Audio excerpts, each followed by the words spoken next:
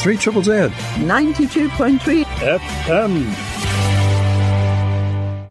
The following program is in English. Thank you.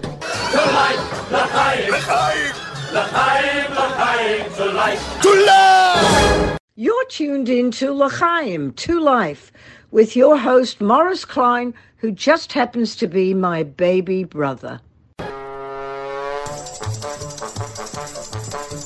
Aussie, Aussie, Aussie, go the Aussies, go the Israelis. Shalom Aleichem and welcome to another L'chaim to Life. How good have the Aussies been? We're in the top 10 medal tally. A young Israeli, Avishai Ksemberg, has got her bronze in Taekwondo. Keep going Aussies and Israelis. We have another full L'chaim ahead of us, leading off with my guest Peter Wertheim, co-CEO of the ECAJ, the Executive Council of Australian Jewry. Alan Friedman, Vice President of the Australian Jewish Association, Exploring Israel with Effie, along with another David Schulberg Mythbuster. And we've put together a L'chaim dedication to everyone's favourite, the late, great Jackie Mason of blessed memory. So, Chevra, it's L'chaim time here on 92.3 FM, 3 Triple Z. Stick around.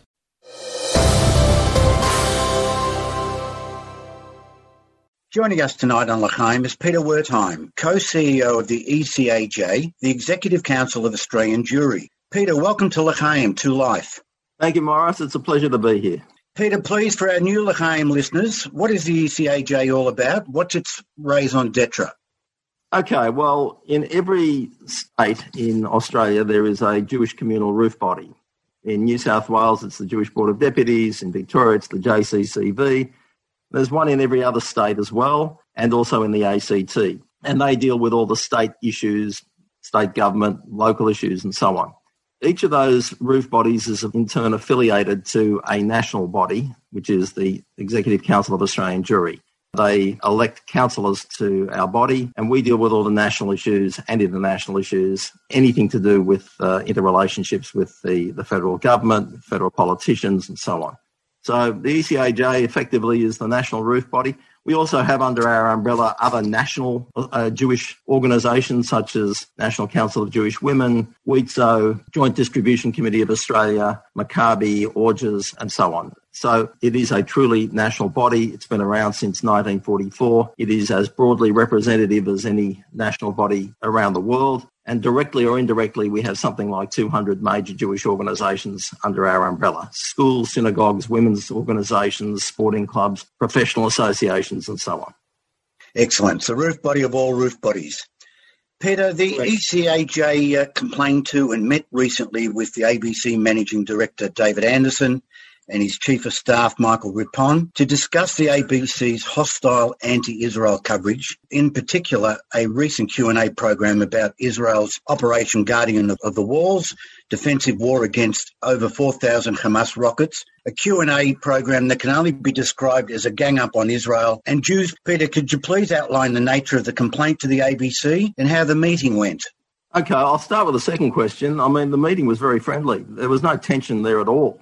The managing director was quite open and frank about shortcomings in the coverage and in the Q&A program, the fact that there was no Jewish community representative voice, the fact that the majority of the panellists were on one side of the debate and only Dave Sharma, who is not there as a representative of the Jewish community, was on the other side of the debate. So it was really 4 against 1. And, Dave Sharma, as a former Australian ambassador to Israel, certainly knows his stuff and did a creditable job. But it was a stack.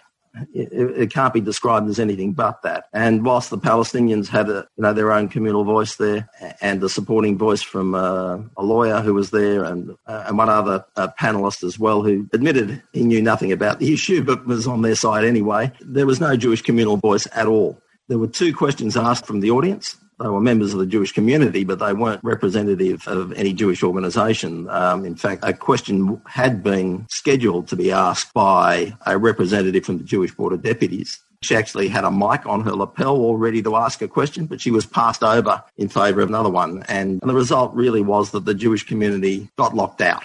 So that was the complaint, and didn't seem to be any demur from the managing director about that. There didn't seem to be any demur about many of the shortcomings in the news and current affairs coverage of the ABC of the Gaza conflict in May. In fact, there seemed to be a lot of concessions made about that, although that was subsequently denied. So more to the point, though, was what the purpose of the meeting was. It was to try to get some action and to get some steps taken to remedy some of these shortcomings so that they wouldn't recur. And there were a number of concrete steps that were proposed in confidence by the managing director himself, which we thought were very constructive. And we left the meeting quite hopeful that there could be some progress on that score.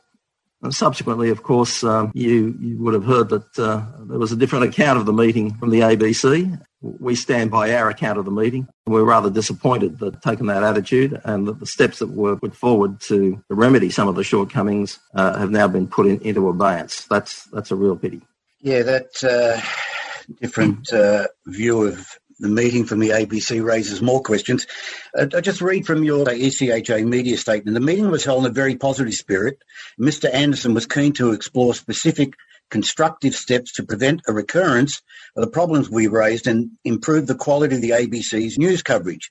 ECHA President Gillian Siegel said after the meeting, despite the obvious difficulties, we secured a commitment for follow-up meetings and engagement with both key ABC staff and leadership and have reason to hope for a productive outcome. What were the obvious difficulties, and do you still have the hope for productive outcome? Well, the obvious difficulties are with the ABC's entrenched culture. Correct. I mean, that's what that's referring to. As to whether or not we still have hope for constructive steps being taken, well, we do. That really is in the hands of the ABC. We're willing to cooperate, but ultimately it seems to us that once word got out about the very fact of the meeting, quite a number of sources within the ABC and beyond the ABC who are, shall we say, not friendly to Israel and not friendly to our community seemed to react quite hysterical way just to the mere fact of the meeting, let alone any concessions that might have been made or remedies that might have been proposed. And I think, from my point of view anyway, that's what accounts for the ABC's subsequent response, which was completely out of character with the tenor of the meeting. Well, in light of what you've just sort of indicated, do you think David Anderson and Michael Rippon were genuine in their acknowledgement and apology? Or were they just going through the lip service motions, and has an apology been made on air by Q&A? And have you heard any more from the ABC's complaint unit? So firstly, I think David Anderson was absolutely genuine. I have no doubt about that. Good. Michael Rippon was just there as an observer. He didn't say anything. As to whether we've heard anything further since then, no, we haven't. And that is a great shame because Q&A as a program has had its difficulties of late. Its viewership, which was once around 1 million, is now down to about 200,000. Well, it goes up and down, of course, but, you know, everybody acknowledges that there's been a drastic decline, and that even predates Hamish MacDonald taking over the program last year. So, you know, he's now left and gone to another media company, and the problems remain unaddressed as far as we're concerned. And the deeper problems within the ABC as to its general attitude of ignorance and bias against Israel, that's all I can describe it as, remains as bad as it was before, and nothing's changed. And that, I think, is to the detriment of the ABC as an organisation. It's not just a matter of the interests of the Jewish community. I think this is something that ultimately affects the quality of the ABC as an organisation, and that affects all Australians. And Australia's government-funded TV network, there's a lot of talk of an independent ombudsman. No doubt the ECHA would be supportive of that. Oh, yes. Our President, Gillian Siegel, had a piece published in the Jewish News a couple of weeks ago where we made it very clear that that's one thing that we think is now essential. And she drew attention to the fact that independent external complaints units are the rule for, say, the Canadian Broadcasting Corporation, South African Broadcasting Corporation, and here in Australia for SBS and for other government instrumentalities, including the Australian Tax Office. They have an independent complaints unit too through an Inspector General. So this is not a radical proposal. It does seem to us, and I think to most people in the Jewish community, that this is an essential reform that can't be delayed any longer. I'm not sure it would cure the underlying problem with the culture, but it certainly might have some influence on it. Peter, I'll move on from the ABC. The ECHA 2 weeks back hosted the opposition leader, Anthony Albanese, via Zoom. And yes, Albo is a friend of the Jewish community in Israel. You pressed elbow on the two-state solution, which he supports, the BDS, which he's opposed to, and anti-Semitism, with his concerns of the serious rise of anti-Semitism in Australia and universally. Could you please take us through some of the outcomes there? Well, firstly, let me say that this particular Zoom session was attended by some 70 Jewish communal leaders across Australia. You know, we invited everybody from both within our network, that is the state roof bodies and the other national Jewish organisations who come directly under our umbrella, but also other Jewish communal organisations, AJAC and ZFA, and they had their representatives there as well. And by agreement, the Jewish News and J-Wire were also there. So that was an important preliminary. And the other important preliminary was that Anthony Albanese and his team agreed that the meeting could be recorded and that the recording could be made available to everybody. And it's now freely available via the ECHA website. And I invite everybody who's interested to listen to it, because there's nothing like making up your own mind based on what you hear yourself rather than getting it secondhand. If only that had been possible with the ABC. So we thought that Anthony Albanese made some extremely relevant and timely points about all of the issues that you've just mentioned, and made it very clear that the party as a whole is not held hostage by some of the more extreme elements who were responsible recently for an appalling resolution that was passed at the Queensland State Conference and which Penny Wong rejected the following day. And also those such as Bob Carr, who are pushing for a similar sort of motion at the upcoming New South Wales State Conference in October. So I thought that all of those points were well made, well articulated, and they were on the record. I mean, I don't think we could have asked for anything more than that. And the media coverage that followed, you know, from both sides of politics, you know, the centre-left and the centre-right media, was entirely positive. As I think it should have been, because it was a moderate, sensible position that was being outlined by Anthony Albanese on behalf of his party. So, again, I'd encourage everybody to listen to to view, it was fully recorded, to view the session and make up their own minds. Peter, as I indicated, you pressed elbow on his two-state solution, who that would be, who Israel's partners of peace would be. Albo didn't want to go into that, didn't want to discuss it, didn't want to discuss what it would look like.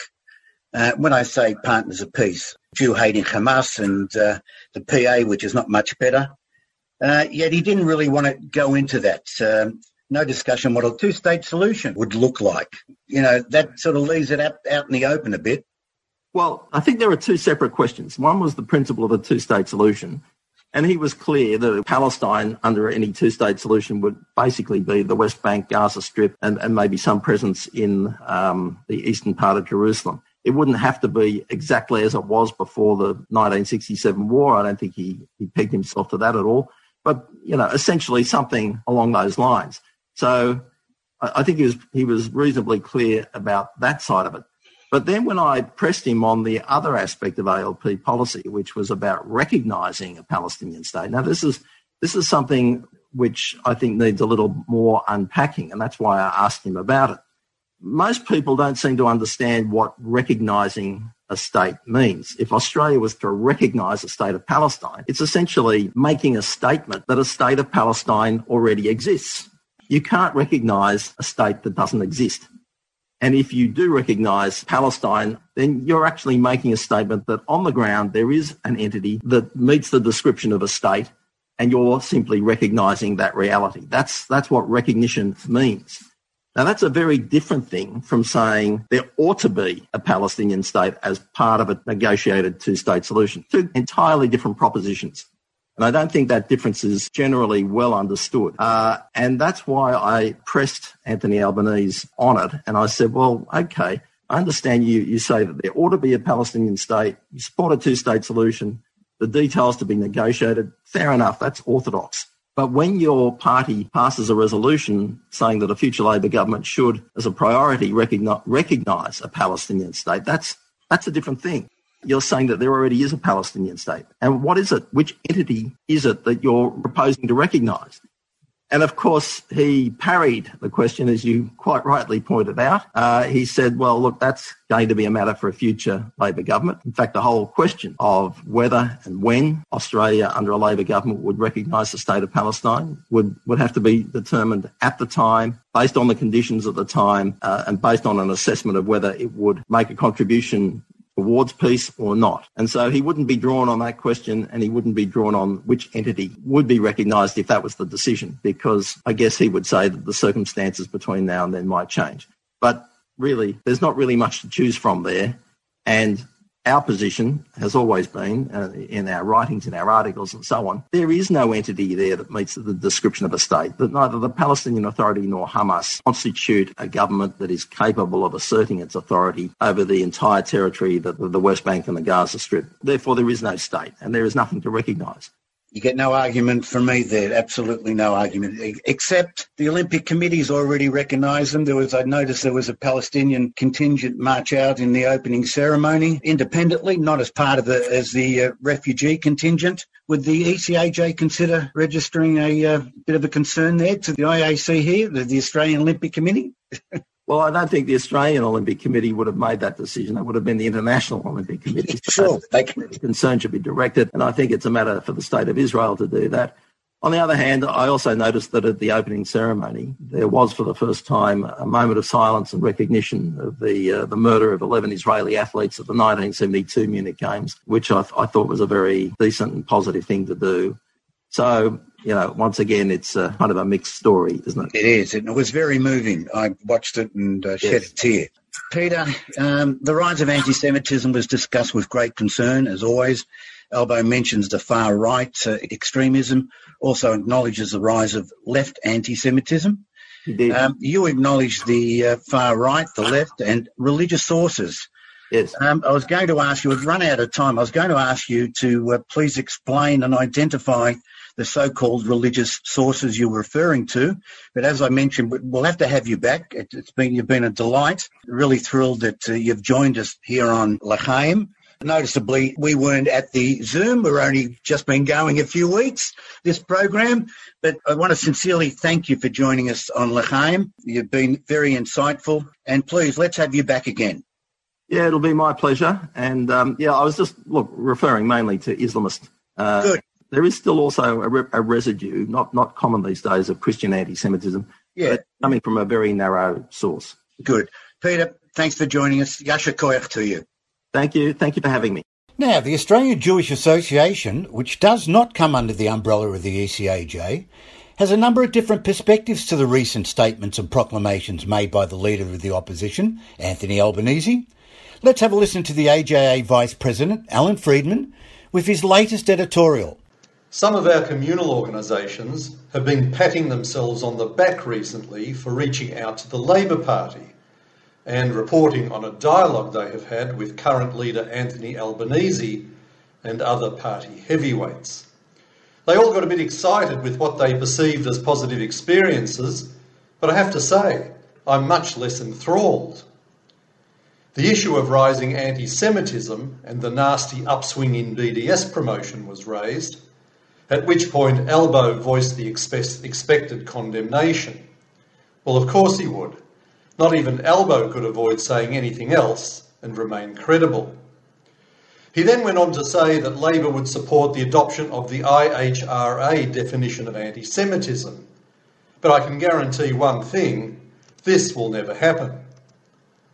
For those unfamiliar with it, this latest definition of anti-Semitism was formulated in 2016 by the International Holocaust Remembrance Alliance in Europe. And what makes it work are the explanatory notes that complement it, one of which states very clearly that unfair, and I repeat unfair, criticism of Israel is indeed regarded as anti-Semitism. And herein lies the problem, particularly for left-leaning organisations and political parties such as Labor, which is getting closer to the Greens all the time.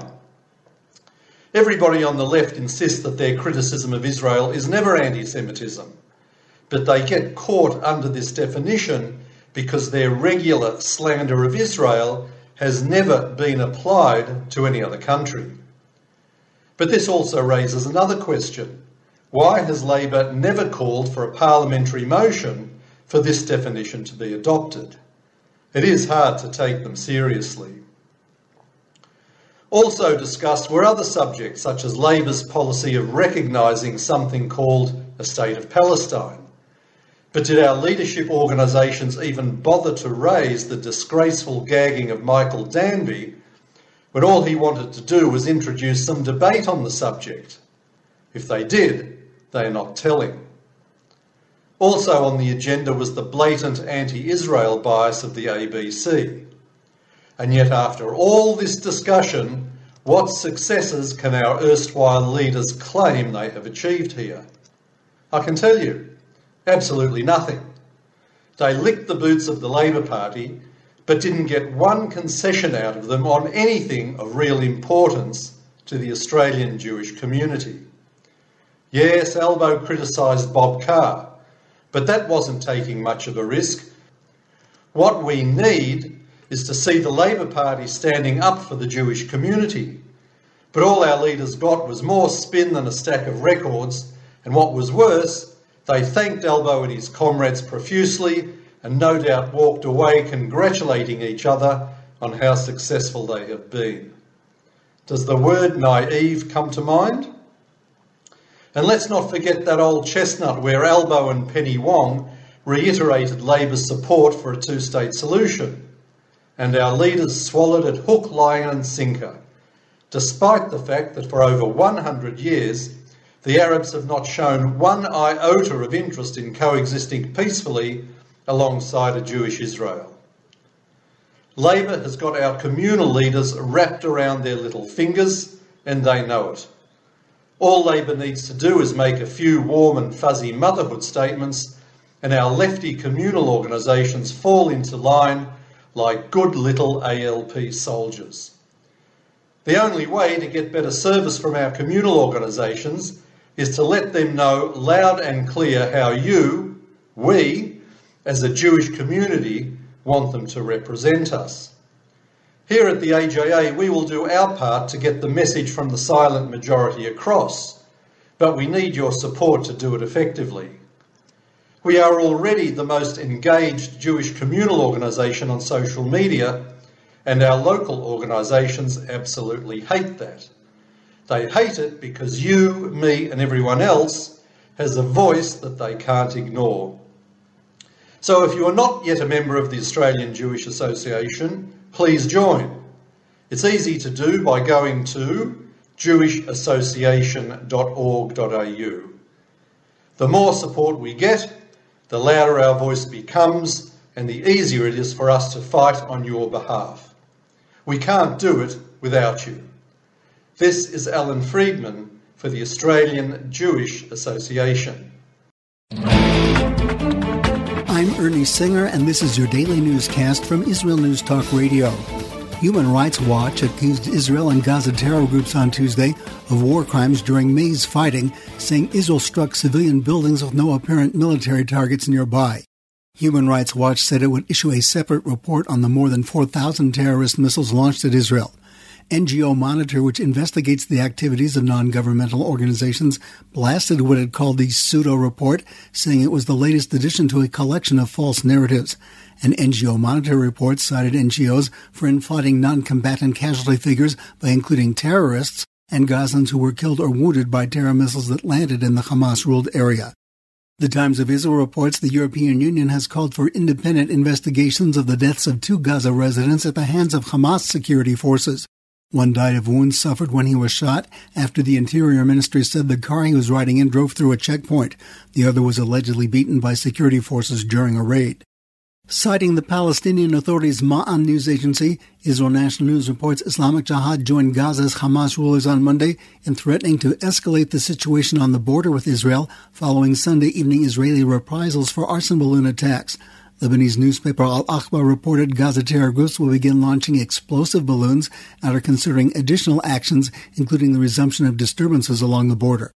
Citing Israel Hayom and the Jewish News Syndicate, the Jewish press reports Interior Minister Ayelet Shaked has granted permanent residency to a Palestinian Authority couple who saved the lives of 3 members of the Mark family following a terrorist attack in 2016, which took the life of Michael or Mickey Mark near the Adram Junction in the southern Hebron Hills. Fleeing death threats in the PA, the couple was granted temporary residency in 2019. The Jerusalem Post reports the Israel Defense Forces evicted 7 families on Tuesday from their unauthorized homes in the Beit Dror outpost on an abandoned base in the Judean Jewish community of Adora, where families moved after the attack on the Marks. The eviction followed the Supreme Court's rejection of a petition against the demolition of the homes. Jordanian newspaper Al Rai revealed on Tuesday that Jordan thwarted an attempt by Islamic State terrorists to kill Israeli soldiers near the southern Dead Sea border, arresting 4 terrorists between late 2020 and February. A charge sheet prepared by Jordanian prosecutors said they plan to first attack Jordanian soldiers in the nearby Ghor Asafi area. The Defense Ministry announced on Tuesday that Defense Minister Benny Gantz is flying to Paris on Wednesday to update French counterpart Florence Parly on Lebanon's cabinet and financial crisis, the ongoing NSO spyware affair, and the Iran nuclear deal.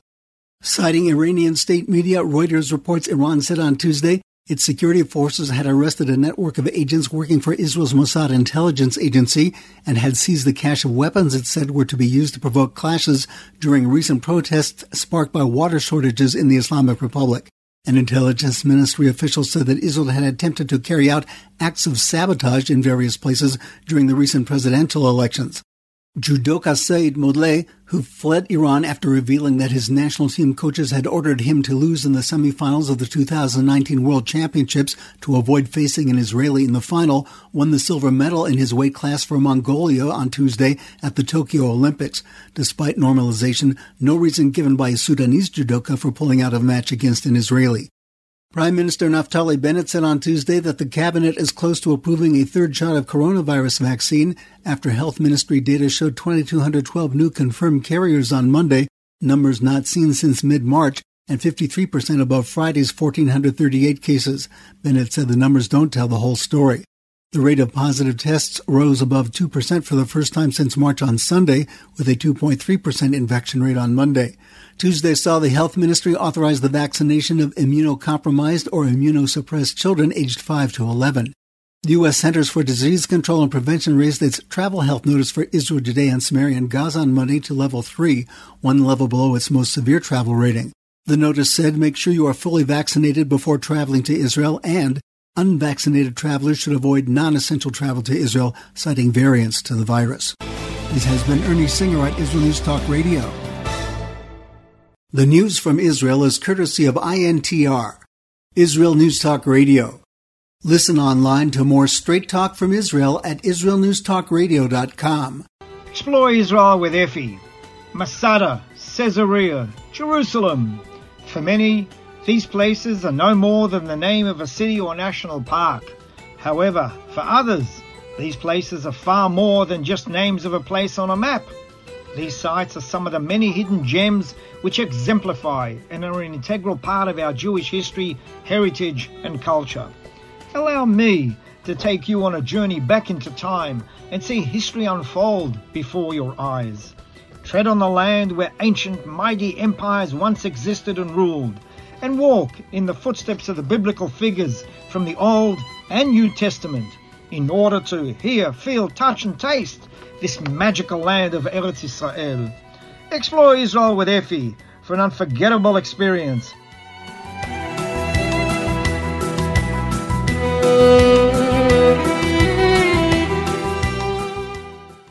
Effie Yacobi, Shalom Aleichem, welcome back to L'chaim. Shalom, shalom, Boker Tov, Moshe, to you and all your listeners from Effie here in Eretz Israel, waiting to take you guys on a magical trip on 92.3 FM, 3ZZZ L'chaim. Terrific. Effie, I believe an SOS call went out for a tour guide over the weekend, and you were back on the road again. Okay, amazing. Last Friday, got a call from a high-tech company. Effie, you're free. Check my calendar. I was. For Sunday, 2 guests from overseas, from the States, on a working visit with their company to this company. Took them out. A day in Yerushalayim, absolutely stunning after 17 months, of Gornished. all of a sudden, had Jerusalem to myself. What a way to do it. Fantastic. And how were they? Beautiful. Two great people, young people, but with a future in the world of high tech, merging with the Israeli company here, and good Jewish kids. First time in Israel, so it just blew them away. Absolutely blew them away. Terrific. Where are you taking us today? Right, okay, let's go explore Israel with Effie, going to a magical super site called Bet Govrin Tel Merisha National Park. And it's located on Route 1 down to Beit Shemesh and Kiryat Gat, 35 kilometers south. And this is all year round. But the important thing, you can spend here anywhere between 1 hour to 5 hours with plenty of shade, picnic spot. The whole day can be spent just there. So what do we have here? We don't have to go further than obviously than in 1 Samuel. Then the people did hide themselves in caves and in thickets and in rocks. National Park of Beit Govrin Tel Merisha covers 1,250 acres. Large area is well known, and justly so, for its many caves and archaeological remains. Tel Merisha occupies the highest point in the park. Geologically, the rock in the area is a thin layer of hard limestone with a lower bedrock of soft chalk. Limestone, being malleable, can easily be cut. The early masons would hew a hole in the ceiling of the hard limestone, remove the lower layer of soft and moist limestone according to their needs, and at the conclusion of every operation, a bell-shaped cave with an aperture at the top would be formed, and there are literally thousands of these types throughout the area, only of which about 42 are open to the public. Many were later converted into living quarters. Now, Merisha appears in the list of cities that Judah, in the book of Joshua 15, verse 44, Rehoboam fortified it against an impending attack of the Egyptian pharaoh Shishak. After the Babylonian exile, Edomites settled throughout the area of southern Judea, and the area was called Idumea. Marissa, as it was then called, was a Gentile city with a cosmopolitan population of Edomites, Sidonians, and in the Hellenistic period, Greek-speaking people. John Hyrcanus, the famous Hashmonaim king, conquered the city in 112 BCE, converted the population forcibly to Judaism. After the conquest, the population was considerably reduced and was completely annihilated by the Parthians in 40 BC. Bet Govrin was a new town, a successor to Merisha, and its history is charted throughout historical documents and the archaeological findings. The Romans and Byzantines called the city Eleutheropolis, which means the city of freedom. And it was the largest city in the south and had a large Jewish community. The park is divided into 2 sectors. The south, the biblical and Hellenistic city of Merisha, and north, Bet Govrin, the Roman and Byzantine city. So what have we got here? Northern cemetery, dating back to the 3rd and 2nd century BCE. Caves with rock-cut burial niches were discovered, open to the public. The Polish cave.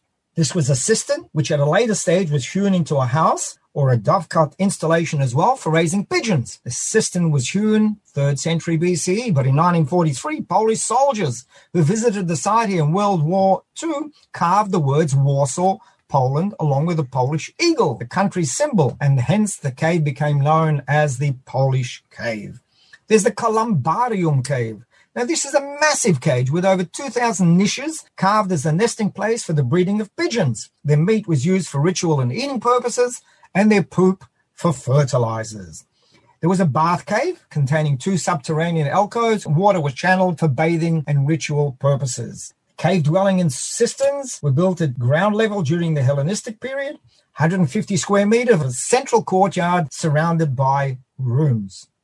Below the living quarters, cisterns that gathered rainwater. The Sidonian burial cave. This system of burial cave dates back as well to the 2nd century BCE. Rectangular niches were restored, and the original paintings were restored on the basis of sketches made by archaeologists who excavated the site. The inscriptions are found here, shed light on the ethnic origin of those buried here, the Edomites, Sidonians, and Greeks, as well as on the mythology and art of the period. It's absolutely stunning. Then the bell caves, these were hollowed out during the Byzantine and early Arab period. About 80 caves made up a single linked system. Many ravens within these caves, and it was made famous in one of the Rambo movies, if you recall, Sylvester Stallone roping himself down in one of the bell cave looking out for the terrorists. It was filmed right here, guys. Amphitheater. Impressive structure was discovered in the area north of Route 3, and the Beit Govrin edifice, which is circular and entirely enclosed, is a genuine amphitheater designed for gladiator combat and perhaps even for water games. So guys, that's it. here at Beit Guvrin Tel Marisha National Park. It's a 1 to 5 hour visit. Now you can spend the whole day there, plenty of shade, shop to buy some goodies and stuff as well, but you can't miss out. Small entrance fee, 5 hours. You got the car, you got the kids, you got the missus, you got the esky guys. Do yourselves a favor. Come down to Tel Marisha Beit Guvrin. You won't regret it. So that's all from me for this week from Effie as we explored Israel with Effie. Till next week, guys, all the best. Take care. Shalom, shalom. Effie, that was stunning. Rambo 3, I remember that. Didn't he take on the Russians there in Rambo 3? Russians, Taliban, you name it, he took them all. What's the difference? The guy made $1 billion. He doesn't care who he's fighting. And it was wonderful. Yeah, it was absolutely wonderful. Thanks, mate. We'll catch you again next week. Stay well. All the best, guys. Take care. Shalom, Till shalom. next week. Shalom, shalom. If you want to get in touch with Effie, his email is efyaac@netvision.net.il. Okay, time for another Mythbuster with David Schulberg on the Sheikh Jarrah evictions. You're listening to L'chaim 2 Life on 92.3 FM, 3ZZZ, and we'll be right back after David with our tribute to the late great kvetcher, Jackie Mason Mensch.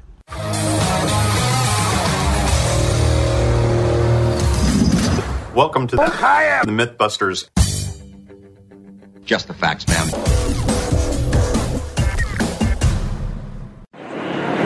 Thank you all for coming out today in solidarity with Palestine. As we know, the ethnic cleansing campaigns are going forward.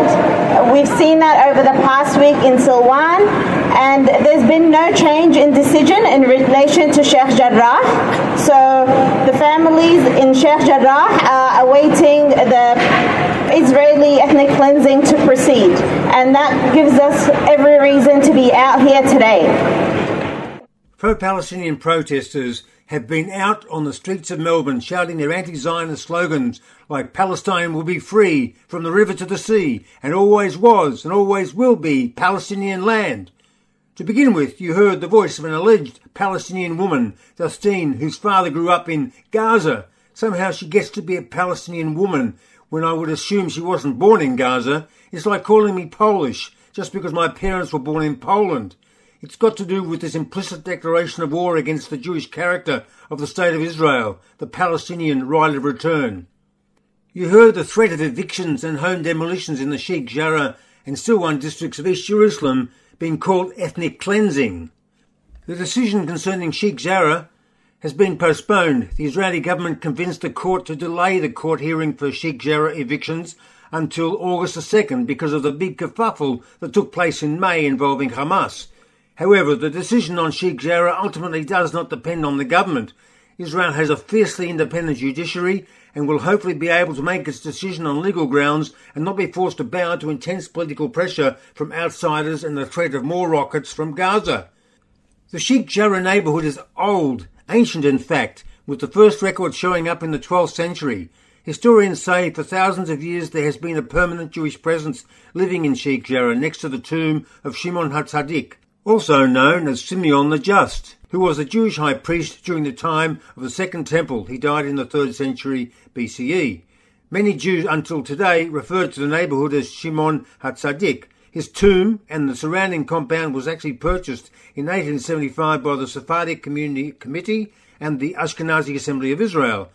Fast forward to the 1900s. In 1905, an Ottoman census that included Sheikh Jarrah and its surrounding areas found 97 Jewish families living in the area, alongside 167 Muslim and 6 Christian families. Following Israel's War of Independence in 1948, the Jewish population was expelled from Sheikh Jarrah since the area fell on the Jordanian side of the new border.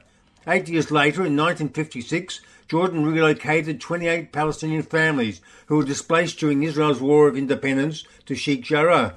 The move was approved by the United Nations Relief and Works Agency for Palestinian refugees, and the organisation stipulated that the families would be given ownership of their homes after 3 years, which would then end their refugee status.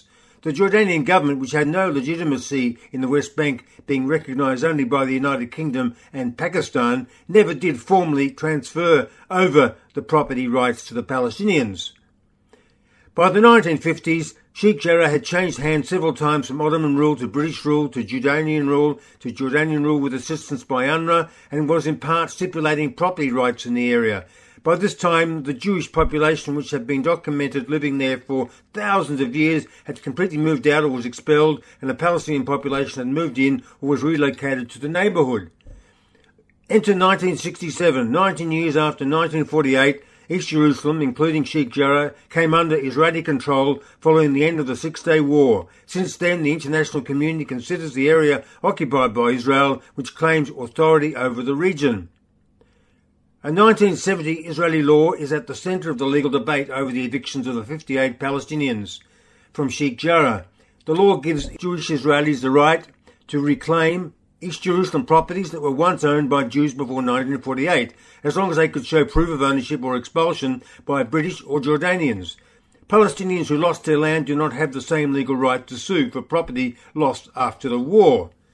In 1972, the Sephardic Community Committee, which previously owned the tomb of Shimon HaTzadik, first sued for ownership over a property in the neighbourhood, and the court ruled in their favour in 1976. Then in 1982, residents signed a legal agreement that allowed them to remain in the Sheikh Jarrah property as long as their status changed from owner to tenant and that they would pay rent. Since then, the Palestinian signers say they were coerced into signing and no longer recognise the agreement. The families at the centre of the new case were reportedly offered a similar deal by Jewish developers, but that was turned down. The offer allowed the Palestinians to stay in their homes paying rent as long as the signee was alive, and they were to be given protected tenant status. Sheikh Jarrah shot into the international spotlight in the 2000s when Israeli courts ordered the evictions of 3 Palestinian families following a series of lawsuits because they were refusing to pay any rent. There have been no court-ordered evictions since 2009. In May, the Israeli Supreme Court delayed its decision by a month, saying that it will honour a Palestinian request asking for Israel's Attorney General to weigh in on the case. Israel's Attorney General notified the country's Supreme Court in June that he will not interfere in the decisions surrounding evictions. In view of the many legal proceedings conducted over the years in relation to the real estate at the centre of the dispute, the Attorney General came to the general conclusion that there is no room for him to appear in the proceedings. A statement from the office of Avichai Mandelblit said. His office went on to say that the case was too weak, adding that his legal opinion would not be able to prevent the evictions. The decision by the Attorney General means the ruling on the case now rests with Israel's highest court, but the Palestinians keep on bleating about ethnic cleansing. Go figure. Catch a debate between Fleur Hassan Nahum, Deputy Mayor of Jerusalem, and Samer Abdulrazak Sinishalawi, Chairman of the Jerusalem Development Fund and a Fatah activist, on the proposition that the evictions and home demolitions in Sheikh Jarrah and Silwan are legitimate. You can find it on the Israel Connection's YouTube channel. You can find the full playlist for the Israel Connection by going to YouTube and typing hashtag Israel Connection into the search bar there.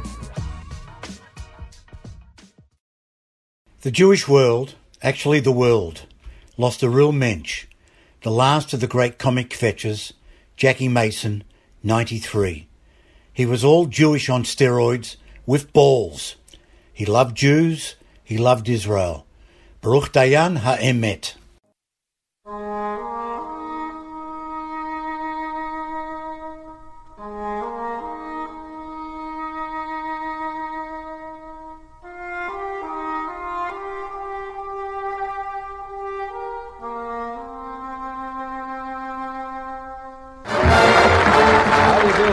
Very pleasant good evening, ladies and gentlemen. It's a thrill to see me in person.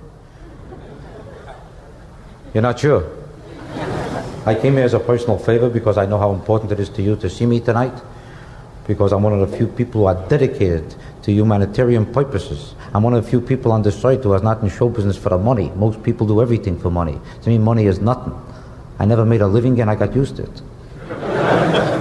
Let's be honest about it. Money doesn't make you happy. It never could. I know a guy lives in a house without a sink, without hot water, without a ceiling. Got nothing, but he's happy. You know why? Stupid.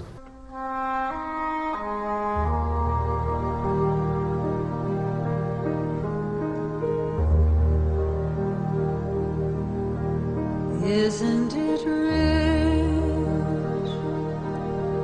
Are we a pair? Me here at last on the ground, you in midair.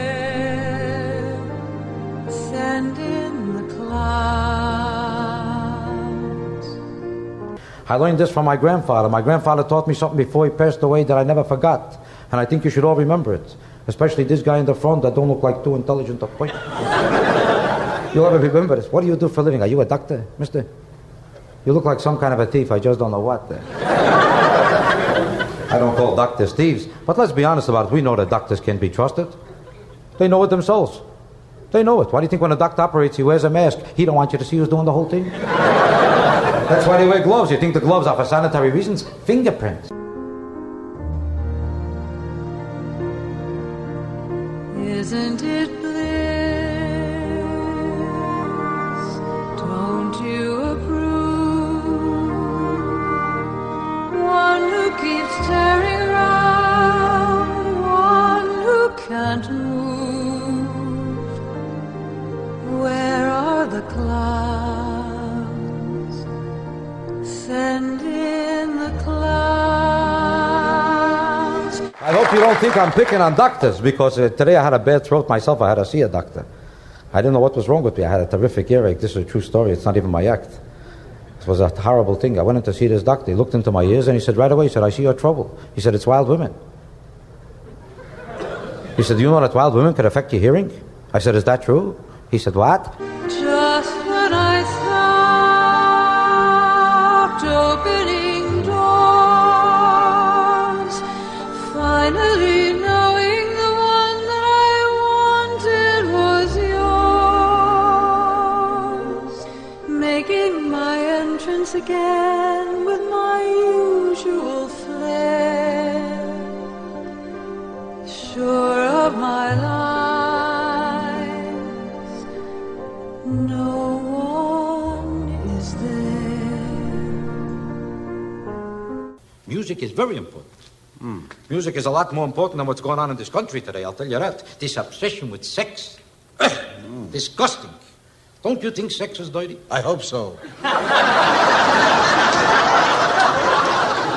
That's a terrible thing to say. I'll tell you the truth. I don't think sex is dirty, but this obsession with it is disgusting. Every book about sex, every movie about sex, every play about sex. It's about time they realize there's more important things than sex. Why don't they talk about music? Don't you think music is more important than sex? I mean, for a man in your condition. You want me to tell you the truth? I always thought music was more important. I always did. But then I started to notice that if I don't hear a concert for a year and a half, it don't bother me. I want to ask you a question. Did you ever see anybody get up 5 o'clock in the morning to hear a concert? You ever see a guy call up his best friend and say, hello, Sam, have I got a concert for you? You ever see a guy go into a strange town and say to a taxi driver, listen, you know there's a hot concert in this town?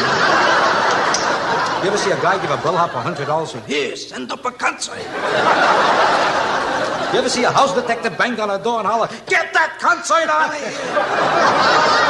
How much could you get for the best concert? $6? And that's Paganini himself. The best, that's all he could get.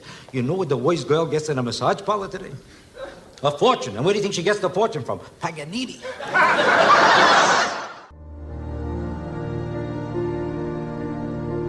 Don't you love farce? My fault, I fear. I thought that you'd want what I want. Sorry, my dear. But where are the clouds? Quick, send in the clouds. Don't bother, they're here.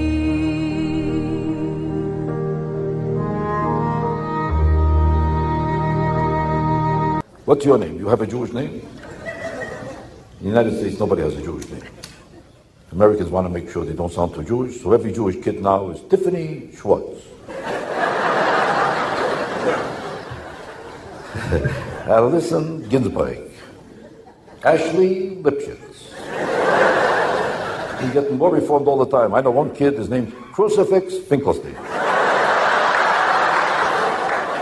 The only people left with Jewish names anymore are black people. They're the only ones with Jewish names that are black people. Whoopi Goldberg.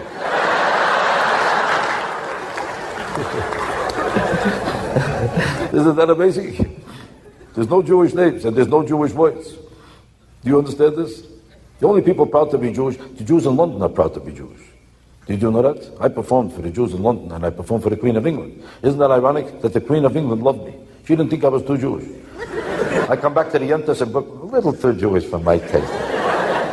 The Queen of England loved me. After the show, she started to talk like me. That's right. She said, all right, he wasn't that good, he was pretty good. I didn't like him that much, but it's better than nothing, close enough. I didn't answer. She was too Jewish for me.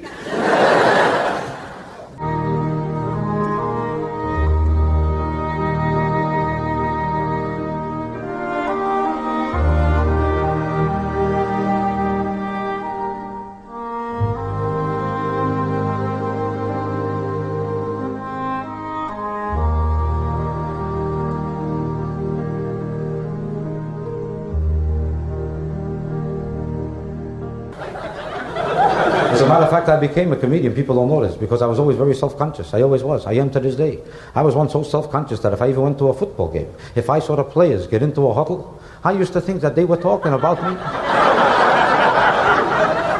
That's when I went to a psychiatrist. I said to him, I said, what is it? He said, it's $25 a visit. I said, for $25, I don't visit. I move in. Then he took out an ink blot. He said to me, what do you see from this ink blot? I said, I see that you need a new fountain pen. I figured for $25, I'll drive him crazy. Then he said, tell me the first thing that comes to your mind. I said, I want $24 change. Good night. Thank you very much. Isn't it rich? Isn't it queer? Losing my timing this late in my career. But where are the clouds? There ought to be clouds. Well, maybe next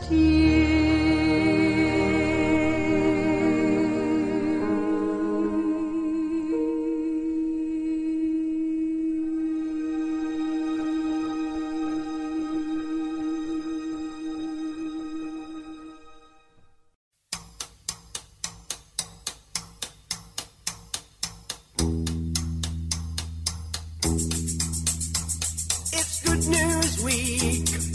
Have you heard the news? What did it say? And now for headlines from tomorrow's Australian Jewish News, the voice of Australia's Jewish community. Newsweek. Gap year game changer. Student with COVID isolating. Jewish community song on Paralympics coverage. Ajax targeted with anti-Semitic graffiti. Bar mitzvah boys recall convict past. Bennett weighs up Sheikh Jarrah delay. Iran closer than ever to nuclear threshold. Inspirational Jackie Mason. Brave Fox wins kayaking bronze. To read more coverage of local, federal and international news, opinion, arts, lifestyle and sport, pick up your copy of the Australian Jewish News from newsagents and supermarkets in southeast of Melbourne, or for weekly home delivery, subscribe at subscribe.jewishnews.net.au. Have you heard the news? What did it say?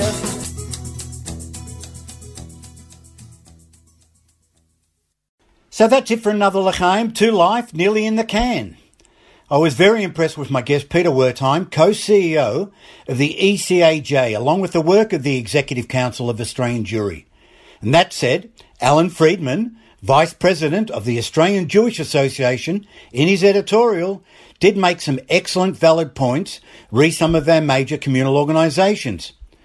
How about exploring Israel with Effie, taking us to the Beit Guvrim Tel Marisha National Park? Another stunner, even if it is on radio. Close your eyes and you're there with Effie. The Sheikh Jarrah Mythbuster with the Israel Connection's David Schulberg. Excellent as always.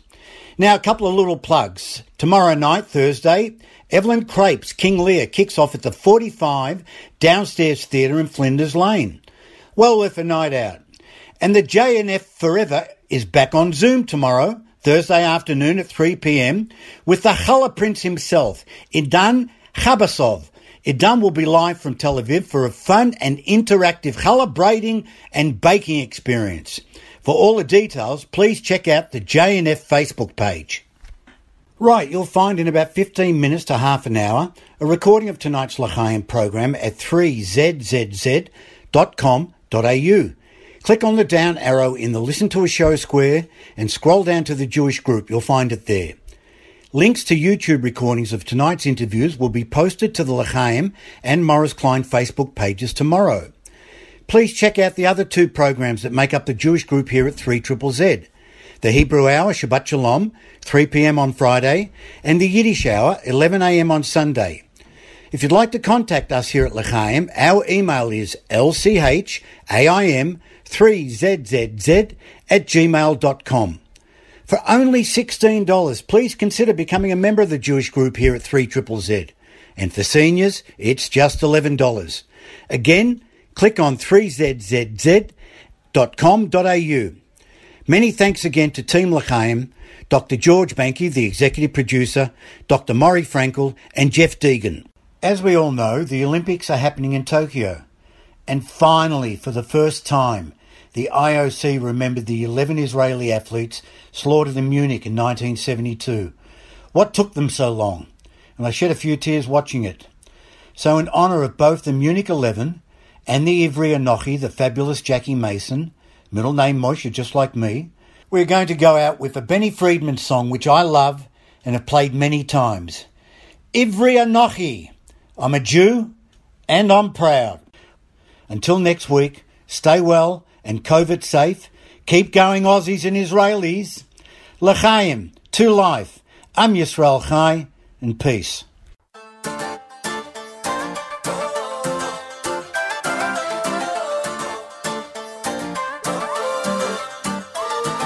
רבות העם הזה בדרך, ואני הולך עם ראש למעלה, כל אחד הוא בן או בת של מלך.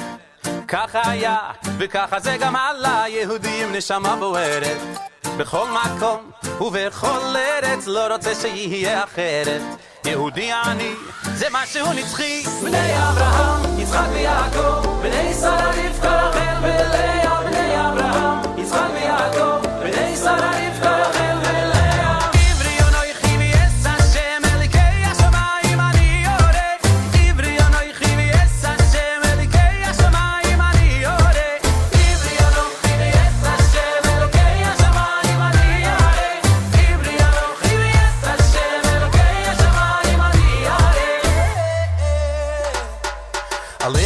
History I've been through.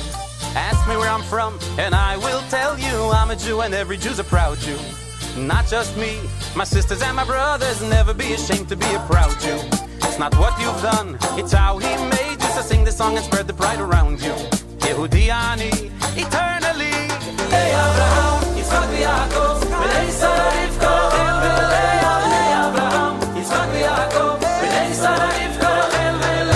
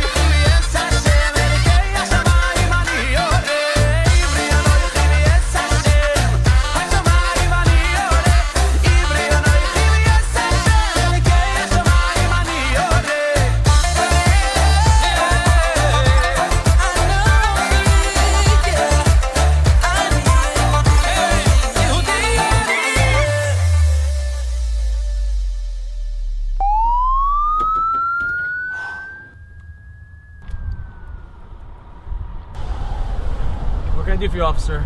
License and registration, please. Here you go.